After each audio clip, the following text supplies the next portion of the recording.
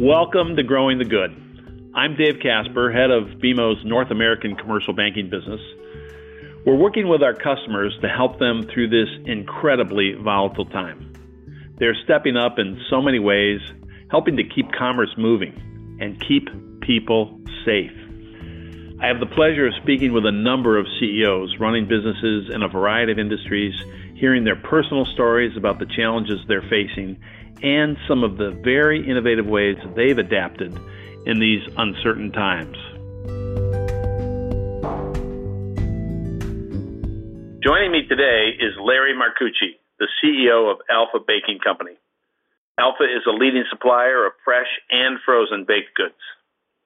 Welcome, Larry. It's a real pleasure having you with us today.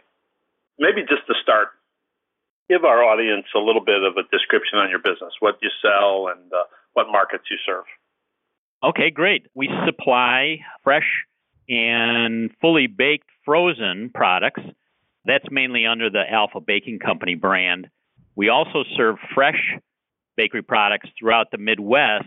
We actually also do a large amount of co-packing under other people's brands.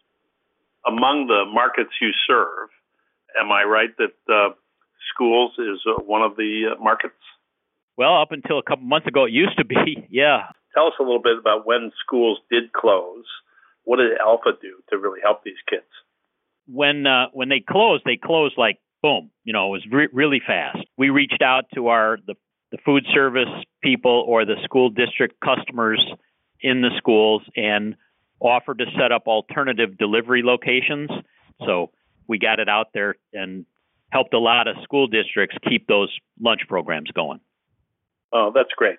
So, Larry, as the economy turned pretty quickly, unemployment increased, many people out of jobs, lots of community organizations struggling. Tell us a little bit about what you've done to partner with some of these organizations. We work with a lot of donation programs we have for a lot of years.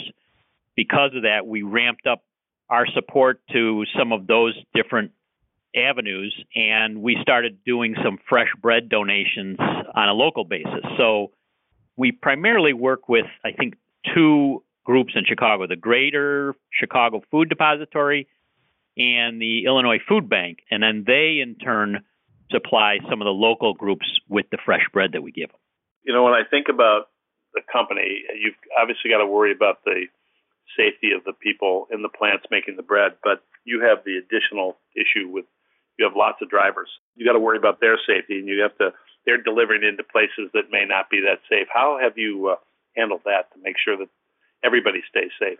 We have hundreds of drivers really out on the road every day, and things were happening so fast. That was really, as things were cropping up with quarantining and discovering people having the virus, et cetera, was a really evolving, changing situation. And we were actually initially involved in one of those first COVID cases when a Chicago school discovered they had someone who had the virus early in March, really before any protocols or processes or anything were in place. And we got a call and they said, hey, you have to quarantine your driver for 14 days. That was a big wake-up call to us.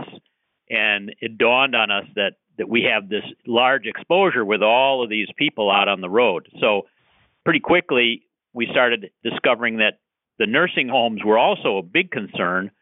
And so we ended up having to work out something with their people and other customers to coordinate our deliveries with our people so our drivers didn't have to enter in physically in the facilities, or at least with minimal contact of their people. So we just had to invent ways of doing this stuff on the fly, but we continue to serve the customers.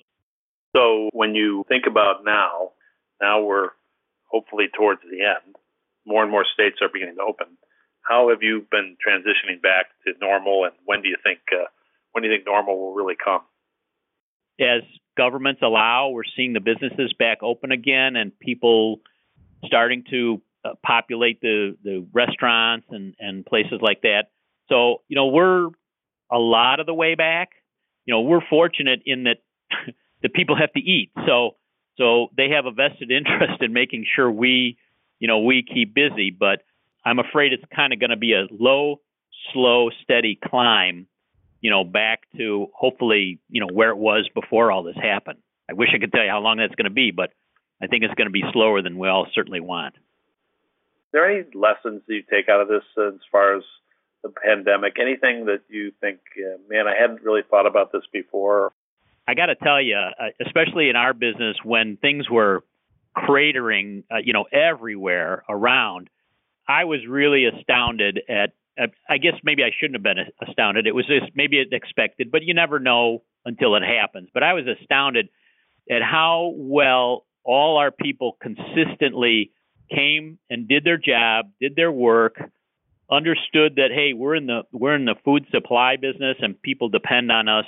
But I guess lessons, when I think about it, I think we're going to have to look at maybe how to bulletproof things more, or we have to make sure that we have resiliency. I think that's one of the things I learned the hard way watching some lines when we had challenges.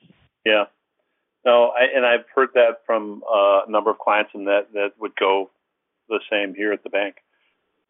Larry, thanks so much for taking the time to speak with us today and sharing how Alpha Baking is continuing to feed our country during this very challenging time. We really appreciate it. Have a great day. Thank you.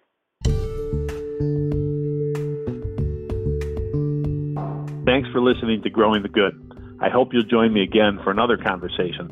Until then, stay safe.